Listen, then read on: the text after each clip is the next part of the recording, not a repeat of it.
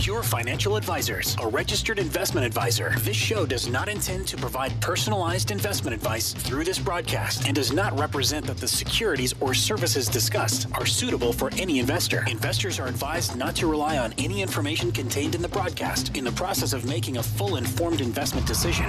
This is Your Money, Your Wealth on Talk Radio 760 KFMB. Now, here's Joe Anderson and Big Al Clopine. Hey, welcome back to the program. Show's called Your Money, Your Wealth.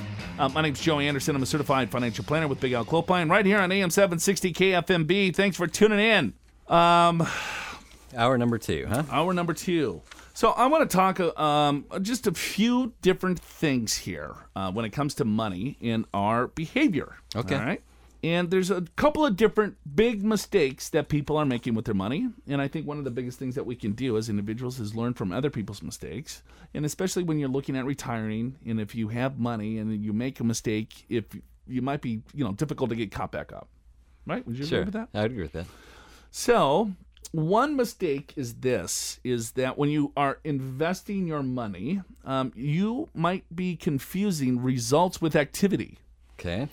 So what that means is that, all right, the more active you are in your account, the more that you look at it, the more you trade it, your anticipation is that, hey, I will receive higher results. Right, because you put in all that time and energy and effort, so it's got to come out better, right? Because we spend a lot of time as individuals when it comes to our money is that, all right, well, here, I want to find that best investment, okay? So what is that best investment for me? And so we search and scour and study. And we say, all right, I think I found the best investment. And then we hold on to that investment for about 3 months, and then it goes down in value. And then we're like, oops, maybe this isn't the best investment. So we sell it and we buy something different. And then we hold on to that for a couple of weeks. And then it goes down, and what do? We sell it. And then so we're continuing to search for this holy grail. And when you do that with all of that different type of activity, right? Because we're twice as fearful to lose money than we are to gain money. Sure. But adding that type of activity to the overall account is actually hurting you versus helping you. And Dalbar does the study every single year, and they look at the average equity investment versus the average equity investor. Right. And it's funny because, the last one I saw, the last 30 years, the average investment was somewhere around 10 or 11%. Yeah, equity investment, stock equity investments. And we had a good run, right, through the 90s and so forth. But at any rate, what did the average investor earned? And it's more like 3 or 4%, not 10 or 11%. So you're leaving a lot of return on the table just because your emotions get in the way, because it's easy to kind of see this. When stocks are going up, you think, okay, I want to jump on. Well, they've already gone up. You've missed a lot of the ride. And when stocks go down, you go, this doesn't work anymore. I'm too fearful. I got to sell. I got to get out.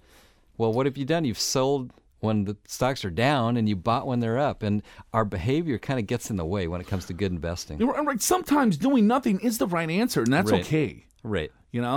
But our fear, right? Because if you see a train coming right at you, our instincts as humans is to get the heck out of the way as soon as possible. Change direction. Fix this, right? Sure. If you're, running a company down into the, depths of bankruptcy, yes, you have to make some changes. But with little dips in the market, that is when people get freaked out over a very short period of time where they might be making some decisions and activity in their overall account when doing nothing is okay. There's absolutely times when doing nothing is not okay with your investment portfolio as well. You have to make sure that you're taking a look at everything appropriately, how much risk that you're taking in the portfolio, what type of investments do you hold, are you rebalancing the portfolio? And that's a really hard thing to do for a lot of people. Because what rebalancing is that, well, when certain areas of your portfolio go up, right? So let's say the S&P 500 has up, 10% over the last 4 weeks.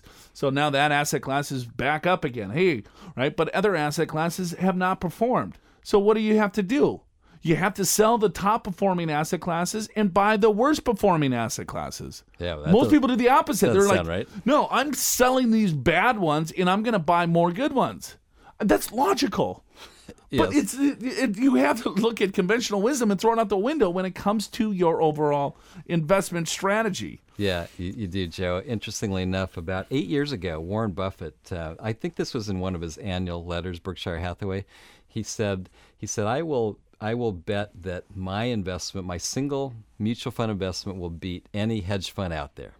And so he just put that out there. Didn't expect anyone necessarily to take him up on it, but I guess a hedge fund manager said, yeah, I'll take you up on that. And so they got together, they agreed on the bet. And so the hedge fund manager got to pick, I don't know, like 4 or 5 hedge funds as a collective. And then you know what Warren Buffett picked? The Vanguard S&P 500. And they each put in $500,000. So it's $1 million at stake. And basically the winner gets to have that money go to their charity. So that's how this was done. So I just heard this about a month ago. So we're 8 years in. The S&P 500 is up about 66%. The collective hedge funds are up 22%. Sounds about right. Yeah, it does. But we get this notion that there's these experts out there that can really do better for us, and it's rarely true. Well, you hear it on this radio station. Yeah, of course you do. You hear it all over. You turn on the radio if you like talk radio, if you like finance shows. If you're listening to this show, you probably are looking for the worst finance show out there, because that's basically. Anyway, with that is though, but you'll hear other people say, you know what, you got to get out of the market. I mean, you'd be crazy. What do you know? What 2008 did to you? You lost 50% of your money. Are you going to do the same thing twice? Right? That's crazy. Yeah. And they can prey in because the emotion of losing money is so powerful. It is powerful. Hey, come work with me because I know when the markets are going to go back up. And I'm going to sell when they go down, right before they go down. And then I'm going to buy back when our buying signals tell me it's time to buy. Or how about this one? I've got this great product. It's called an annuity. You get market-like returns with no downside. Sure. Sounds good. Sounds great. Yeah. I would love market returns with no downside risk, but that's just not, that's fantasy land. That's just not the reality, And so another mistake here, besides listening to radio programs, is recency biased. And this is a huge issue. It sure is.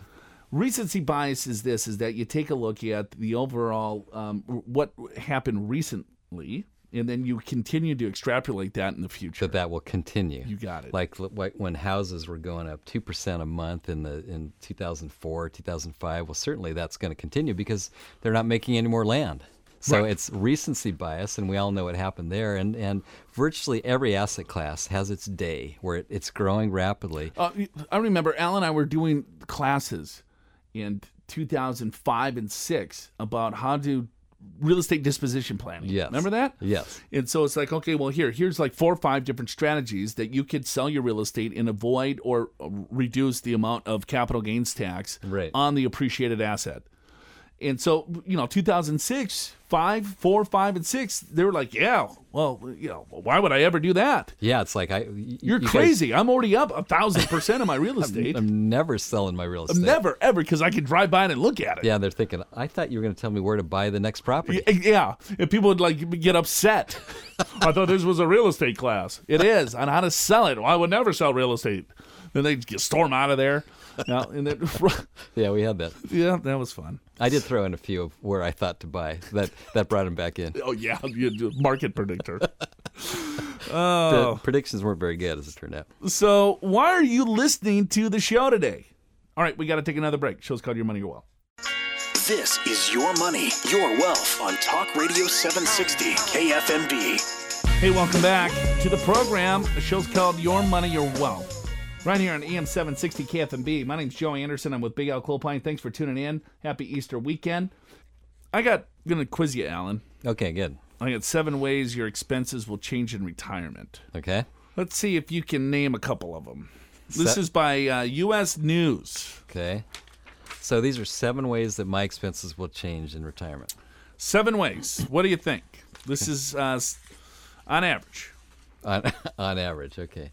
Well, I know a lot of these studies will tell you that your expenses will go down because you don't have as much transportation costs. You don't have to buy the nice suits.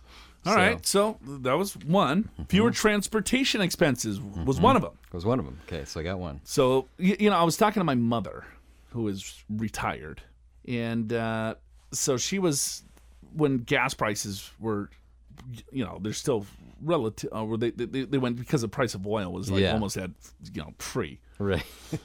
And so people were saying, well, because the price of gas is so much cheaper, it's like people are getting a raise. And so she could not fathom what the heck that meant.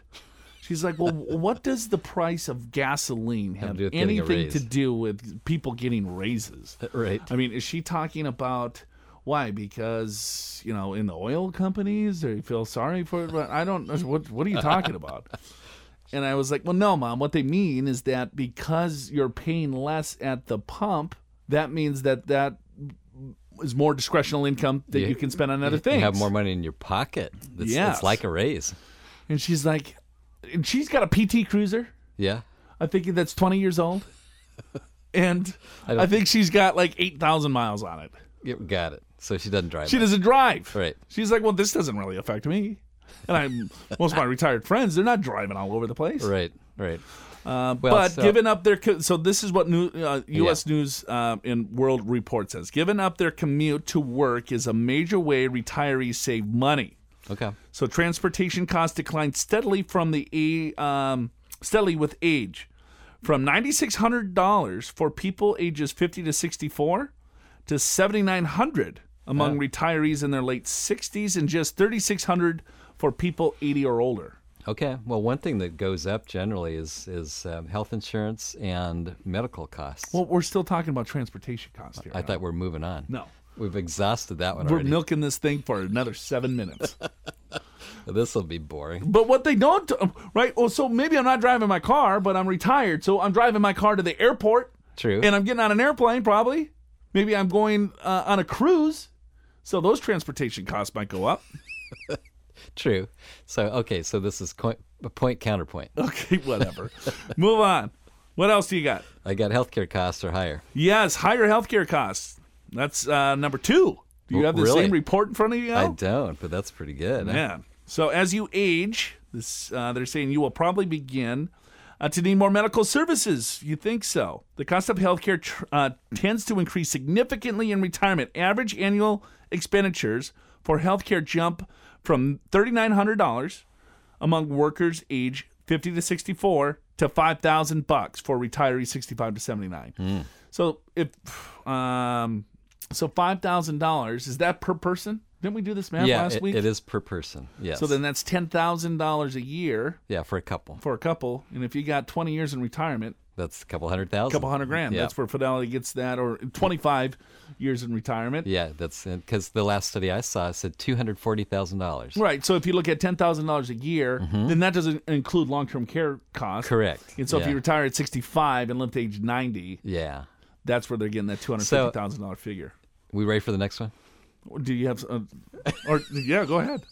Go ahead. So I don't know if this is going to be in that same category, whether it's a category all its own, but health insurance will be higher because Medicare doesn't cover everything, and a lot of people get supplemental insurance. True. Right. So people do think Medicare will cover everything. They do. They also think a lot of times Medicare will cover your long-term care needs, and it doesn't. Right. We're doing a webinar, speaking of Medicare. Yes. In a month or two. So go to our website at purefinancial.com. Get on our newsletter list if you want to get invited to any of these webinars and events that we do. All right. So what else do you got? I would say your leisure activities would go up.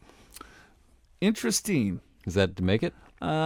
It did. Okay. But the opposite, they said. 7 ways. They went down? Yeah. U.S. News report said entertainment costs declined slightly. Really? I find that hard to believe. I think so, too. Annual entertainment costs declined by an average of only $300 in retirement. Young retirees are often eager for new experiences, but entertainment costs decline as people age. Entertainment expenses are much higher for younger retirees in their late 60s than retirees in their late 70s. So, okay. Well, I don't know, Joe. This seems like the people we talk to are spending more on leisure activities. I would say most of our listeners are spending more. Right. Okay, so I got the category right, but according to U.S., what is it, U.S. News? Yes, U.S. News and World Report. Well, they must be right. How can I contradict that? Yes. I don't know who they're surveying. What else you got? Oh, boy, I don't know. Let's see. What else happens in retirement? No need to save for retirement. Well, yeah, that's true. So you don't have to put money into 401k. Yep, you can't contribute to a 401k or an IRA if you don't have earned income. So retirees also no longer pay into Social Security. So personal insurance and pension contributions drop for workers. So that's one thing. Yeah, that's true. And I guess since you don't have a salary, you don't have Social Security taxes and all that. So it's, definitely some savings there. Less need for expensive consumer goods. I think you said that earlier. Yeah, I tried to, but you cut me off. Yeah, I because said, it has its own category. Okay, got it. Yeah, because I said you don't have to buy those expensive suits and outfits and so forth. So apparel costs decline from $1,100 shortly before retirement to $800 after retirement. There's obviously less of a need for expensive work clothing when you are no longer required to wear office attire. So let's see here. So now, we got, does it talk about travel maybe going up? Or that's in transportation? 1, 2, 3, 4, 5. Yeah, no, there's lower housing costs. Really? Yeah. Because you paid off your mortgage? It says housing is a major expense for people of every age. However, housing costs declined from an average of $17,000 for people aged 50 to 64 to $13,700 among retirees aged 65 to 70. Okay. So there's a variety of ways retirees reduce their home ownership cost. A retired household may spend less on housing if it pays off its mortgage or downsize in retirement. Sure, that does make sense. Okay. So I don't have any more. What How else about you got? food costs, up or down?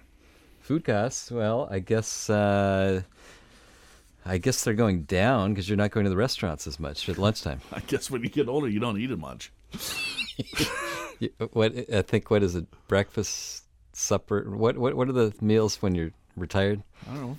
It's like you have supper at 5, and you have, I don't know what you have, but anyway, the meals. Breakfast, lunch, and dinner. No, they call it supper, and there's something else. I've lunch. always called it supper. I'm from Minnesota. That's why we said supper. I thought that was just retired people. No, just good people from the Midwest. They call it supper. Got it. Yeah, okay. they get that early bird, so maybe they just eat once, and it's like kind of that quasi. Yeah, maybe that's lunch and dinner. Maybe it's kind of breakfast and supper. Whatever. They go to the Old Country Buffet at around 3:30. That's good. They get out of there at 5. Have you ever had they dinner? Watch Wheel of Fortune. Yeah, and ever done. had dinner at 5? Dinner at 5? Yeah. No, I have lunch at 5 sometimes. I have on occasion. It is interesting. I'm typically the youngest one in there. Yeah. I went to a friend's place for Christmas this year. Okay. And it was 11 a.m. Full course, like turkey, stuffing, cranberry sauce, and at 11 a.m. What'd they call that meal? I don't know. Was that brunch? That was something else. Well, at 11 a.m., give me a turkey sandwich and a beer. Yeah. Right? I'll have, the big turkey at the appropriate time. Yeah, at the noon hour, right? Yeah, maybe like 1 that. o'clock. Maybe, Yeah. Right? I think that's normal. But you wake up. Well, you get right? up at 5 a.m. Well, yeah, not on Christmas morning. Well, yeah, but I mean just in general. Yeah. So I think that's why you have breakfast at 6 a.m. and then you have lunch or whatever you call it at 11, and then you have supper at 5. Then you go to bed at 6:30. Oh yeah. That's the dream. Yes, that's can't wait for retirement. There it is. Oh, if you need help with that type of retirement, don't call us. Yeah. We can't help you there. We try for a little better retirement. Little bit. Hey, go to our website if you like it, purefinancial.com. Learn a little bit more about us. We'll be back in just a second. Show's called Your Money, Your Wealth. This is Your Money, Your Wealth on Talk Radio 760 KFMB. Hey, welcome back to the program. Show's called Your Money, Your Wealth, right here on AM 760 KFMB. My name's Joey Anderson. I'm a certified financial planner with Big Al Clopine. He's a CPA. Hanging out here on a Saturday, Easter weekend. Go to purefinancial.com to get more information on us. purefinancial.com. We're a fee-only registered investment advisory firm. We do not sell any products. There's never a commission generated to our firm. Ranked in the top, 100 and some of registered investment advisors here, according to Financial Advisor magazine. Depends what list you look at. But I think, that magazine, we were like 120, 105, something like that. Another one, we were like 200 something. But still, I mean, when you look those rankings don't really mean anything. Well, all you got to do is you got to take a look at what level of service are they going to provide you. I agree with that. Are they selling your product or are they not selling your product? Do they have an expertise and do they have credentialed professionals? And is there a way that they can, create the retirement income that you need with the least amount of tax, the least amount of cost, the least amount of, risk possible? Is where I think that people got to look at. Yeah, I would agree. That's more important. And I think when you look at those two lists that we're referring to, the one we were over 200, they had hybrid registered investment advisors, and which means that, yes, they're fee only, but they're also commission both. They got a little bit of both. And so you never quite know whether that sort of taints the advice. It could. It could. And so the other list, they try to get rid of those hybrid firms, and we're like 105 in the country. Pretty good. Yeah, I mean, there's something like, it's just different people say different things, but last I heard was there's 30,000 firms that are registered investment advisors, and that's if that's a new term to you, this is now a new way to deliver and receive financial planning. The whole idea is advice, I guess, advice, which is it's supposed to be fee only, or it's supposed to be, and some of them call themselves fee based, which is a little bit different. But the idea is to get away from commission only, which is what most of the industry still is, Joe. It's probably, what would you say, maybe 85% of the industry is still that way? That's a guess, but I would say still a majority of advisors that call themselves, I guess, advisors, or they might have a title of vice president of investments or whatever, right? So, their job and function is basically to sell product. It could be in the form of a stock, a bond, a mutual fund, a private placement, a real estate investment trust, an annuity, a life insurance contract, or whatever. And so the problem is, I think, is that they get really good at selling that particular product. They know the product inside and out, and they can make the product sound really good. And so they offer that product for every single solution. You know what I mean? So every problem, that's their solution, I guess, is what I'm trying to say. Yeah, one size fits all. Well, all right, well, here, I'm trying to retire. Hey, I got the right thing for you. Well, I got to put my kids through school. I got the best thing for you. It's the same product. I'm 65 years old. All right, well, I got the same, perfect thing for you. All right, well, I'm 50. Perfect. Got it. Can't believe it. But, you're good fortune to come in. I got the right product for a 50-year-old. Yeah, my dad has this product, and he's 70. I'm 40. How does this work? Well, you're not supposed to compare. Well, don't talk to your folks. Hey, Dad, why'd you refer me to this guy? Are your friends all 40? Good. I can sell you this product. Yeah. And so when you get really good at selling a particular product, right, and then you can kind of put some twists and turns on it and things like that. I've been in this business a long time, and I've seen the good, the bad, and the ugly.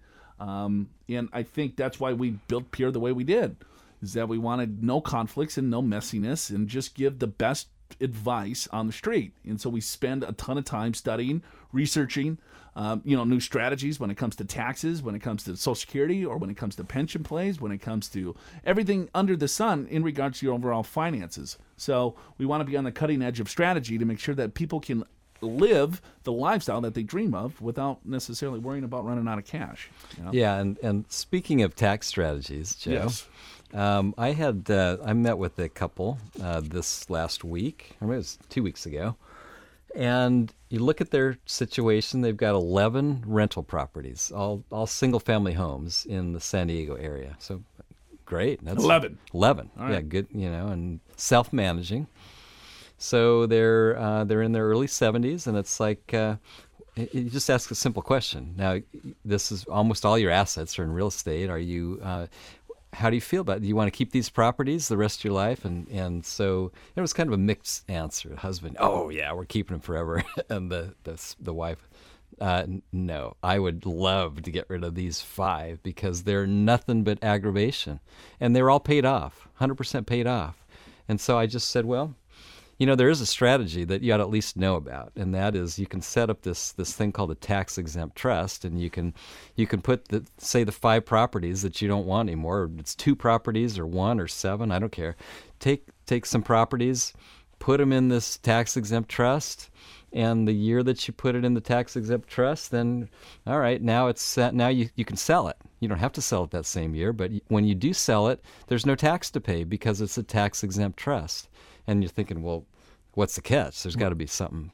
How does this work? And it's, well, it's the reason why it's tax exempt is that it's designed that you get 90% of the principal back to you over your lifetime, but charity gets 10%. So there is a charitable component here. Charity gets 10%. Well, with anything that you're going to reduce or eliminate tax, I mean, there's no magic wand here. Right. Say, let's put it in this trust and sell it, no pay tax, and don't worry about it, and live happily ever after. No. Right.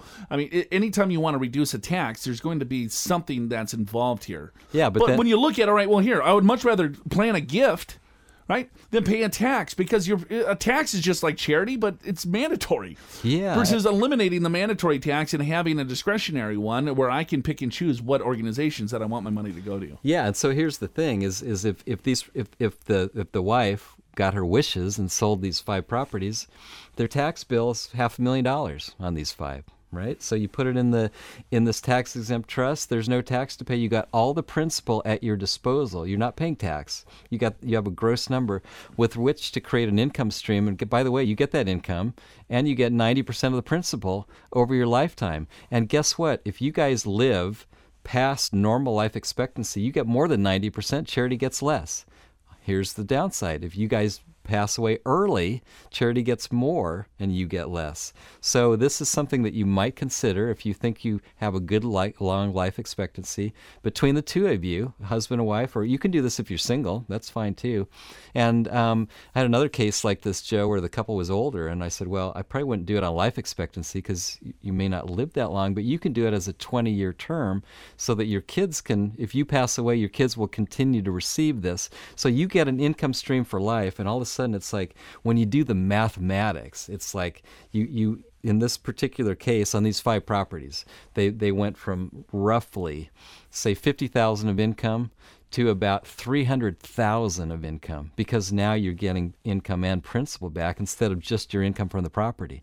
And so if your goal is to increase your income and increase your lifestyle, and you don't want to pay the tax in the first place, it's a tremendous strategy. And it's the kind of thing, Joe, where a lot of people don't realize that these techniques are out there. Right, and that's the problem. And so if you can work with an individual or a group of individuals that can come up with different strategies that, of course, are way above board when it comes to IRS. I mean, the IRS code's there. You just have to dive into it. You have to know how to use it. Yeah, you just have to figure out how to use it and say, all right, well, what's the end goal? Right? Is the end goal to maximize your income, to reduce the tax bill, and to maximize how much money is going to go to the family?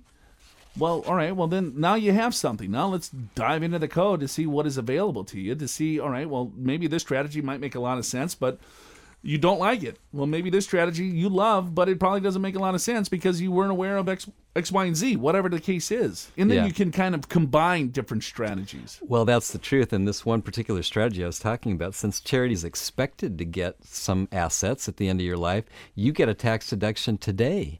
So you actually can use that against your other income and reduce your taxes currently while you receive much higher income. It really is a great strategy. No, it's not for everybody, but in the right circumstance, it fits a lot of people. And to me, it's all about taking control of your situation, taking control of your tax liability. In this particular case, I want to sell some properties, but I can't because of the taxes. Well, here's an alternative for you. And you don't just have to do a 1031 exchange and pay and buy a whole bunch more property. Here's a way to get out if you want to. But a lot of folks, Joe, don't realize there's these strategies around, and you can take some control over your taxes. All right, we got to take another break. Show's called Your Money, Your Wealth right here on AM 760 KFMB. Now back to Your Money, Your Wealth on Talk Radio 760 KFMB. Hey, welcome back to the program. The show's called Your Money, Your Wealth right here on AM 760 KFMB. My name's Joe Anderson. I'm with Big Al Clopine. Thanks for tuning in. Happy Easter weekend. Go to purefinancial.com if you want more information about our firm. Go to our information or education center. A lot of great information there. If you have any questions about your overall finances, you can go there, click a button, ask a question, and one of our certified financial planners will answer that question. You know, we were talking about a couple of different tax strategies before the break, and there was an individual that came into the office, Al, and I'm sure that you saw this case come through somewhere along the way. they had significant assets in one individual stock. Okay. $3.1 million. It was all from stock options and things like that. Outside of the retirement account, the basis on the stock was maybe $500,000. And so $500,000 is what he paid for it. It's worth $3.1 million. Okay. And it's done quite well for him, as you can see from the growth of that particular stock over the past 20 some odd years. Also, in his retirement account, he's got the same stock, right? So when it comes to company stock inside a 401k plan, there's something that's called net unrealized appreciation. So what that means is that you can take the stock out of the 401k plan, pay taxes on the basis of the stock, and then pay capital gains tax on the appreciated gain. It's a pretty big tax move and can save people tens of thousands, in this case, a couple $100,000 in taxes. Yeah, a couple $100,000. So yeah, let's review. How much was in the retirement account? $2 million. $2 million retirement? Okay. Mm-hmm. So here's, and what was the basis? Just call it the same. 500,000. Whatever. Okay. So, all right. And I think it was $300,000. $300,000. Okay. All right. Fair enough. So you distribute and you have to be separated from service. Right. And at least 55 if you're separated from service, correct? Well, yeah. If you're still in service, you don't want to do this technique because it just freezes up your 401k plan. So correct. If you are separated from service, then at any time you can do the net unrealized appreciation. Right. But so then you're done with the plan. So then you can move your assets to the brokerage account, and then you just pay tax on whatever that basis is. Yeah, I think there's penalties though if you're younger than 55, I believe. So here's the point of the discussion is that if you look at your 401k plan, I don't care what age you are, right? Okay. If you have company stock inside the plan, most people do this. They roll it into an IRA. Correct. Or they'll sell the stock and diversify, then roll it into an IRA. Or they'll go to several advisors and they'll say you have to diversify. And I think Al and I will agree with that statement. Yes, you have to diversify, all right? In this particular case, is that, all right, I'm looking at retiring. I have 100% just about of my net worth, which is close to $7 million in one company. In one company stock. That's pretty risky. Okay? Even though it is a huge, big, strong company that's global, all right? Sure. And has performed quite well. But the fact of the matter is anything can happen, right? Right. And you look at, the expected return of one individual stock and you look at the expected return of the entire market, it's basically the same with significantly less risk. Yeah. So in this example, you can distribute the stock out of the 401k, $2 million of value. You put it into your non-retirement account, your brokerage account, okay? And you paid $300,000 for it. So yes, you have to pay ordinary income taxes on $300,000. So you got to do some projections to kind of figure that out, right? But here's the thing: is that's the only tax that you pay currently. Now, when you've got a stock with a basis of $300,000 worth $2 million, as you sell that, you're going to have gain on sale. And if you sell the whole thing, it's $1.7 million. But that $1.7 million is taxed at capital gain rates, which are roughly half of ordinary income tax rates at the highest tax bracket. So you can save a ton of money with this type of strategy. So here was the overall strategy of kind of back of the envelope sketching of some ideas. Is that, all right, well, he wanted to diversify, but wasn't sure how much he wanted to diversify. He went to several different advisory firms, and of course, all they said is that, no, you got to sell the stock and diversify. He's like, yeah, I understand that, but look at the tax consequence. Right. I don't want to pay that type of tax. Sure. So we said, all right, well, why don't you put the non-qualified stock, some or part, right, into a tax-exempt trust, which we talked about last segment. It's a trust that you can establish, put a highly appreciated asset in there, sell that asset, don't pay any tax up front, and then create an income stream, and then you pay tax as you get that income stream along the way. And it's a 4-tier tax system where you can get return of basis, ordinary income, capital gains, tax-free, and it kind of shares the same characteristic of what the asset is that's invested in this trust. I'm not going to get into the nitty-gritty details here, just as concept. This is hypothetically, right? Yes, right. Don't take this as financial advice. What other compliance thing do I have to say? That's pretty good. So put the stock in this tax-exempt trust. Sell the stock. Okay. All of a sudden, boom, you get a tax deduction. So now let's use that tax deduction to do the net unrealized appreciation. Right? You with me? Mm-hmm. Now we could take some of that stock out of the 401k plan, right? And then with that big deduction that we're getting, can offset a lot of the income that we're trying to create when it comes to the net unrealized appreciation. So taking the basis out, having the appreciation now in the brokerage account, and then you can sell that at a capital gains rate. So he knew he didn't want to sell it all, but we found a way that we could diversify maybe, close to half of it, right? And pay almost, 80% less in tax than if he would have just blew it out. Yeah, and that's the power of combining strategies, like we were talking about last segment. When you can take, in this case, an asset outside of retirement, put some of that in a tax-exempt trust, and which generates a current tax deduction. Let's say he puts, what would you say? $2 million in there. Yeah, $2 million. So that's a $200,000 tax deduction.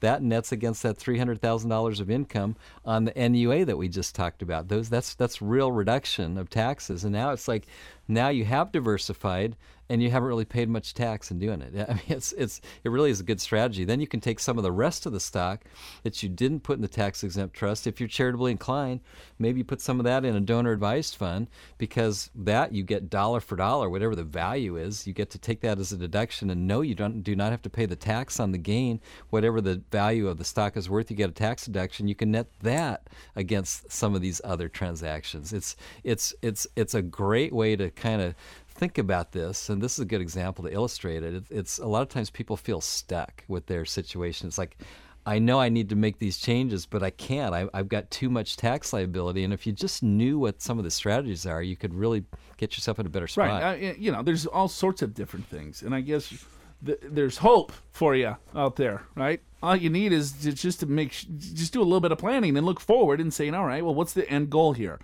I want to maximize the amount of money that I'm going to myself and my family as retirement income. I want to maximize the amount of money that is going to go to my family at the end of the day. I would like to give a little bit maybe to charity at some point. But for the most part, I'm family inclined. I want to take care of my family, and then if charity gets a little bit, that's fine, but I want to maximize everything to the rest, to the kids or the grandkids or whatever. Okay, well, now you set that parameter, and then now have someone go to work for you to figure out what is the right combination to do all the things that you want to do with the assets that you have. Joe, I'll tell you, I've been a CPA, as you know, for over 30 years, and it amazes me how many people don't really realize what strategies are out there, and they end up making poor decisions, making big mistakes, and they don't realize how important tax planning is until they do make the mistake that costs them, in this particular case that we just went through, hundreds of thousands of dollars in taxes. But they learn the hard way once they make the mistake. But don't let that happen to you. All right, that's it for us. Have a wonderful, happy Easter, everyone. For Big Al Clopine, I'm Joe Anderson. We'll be back again next week. Show's called Your Money, Your Wealth, right here on AM 760 KFMB.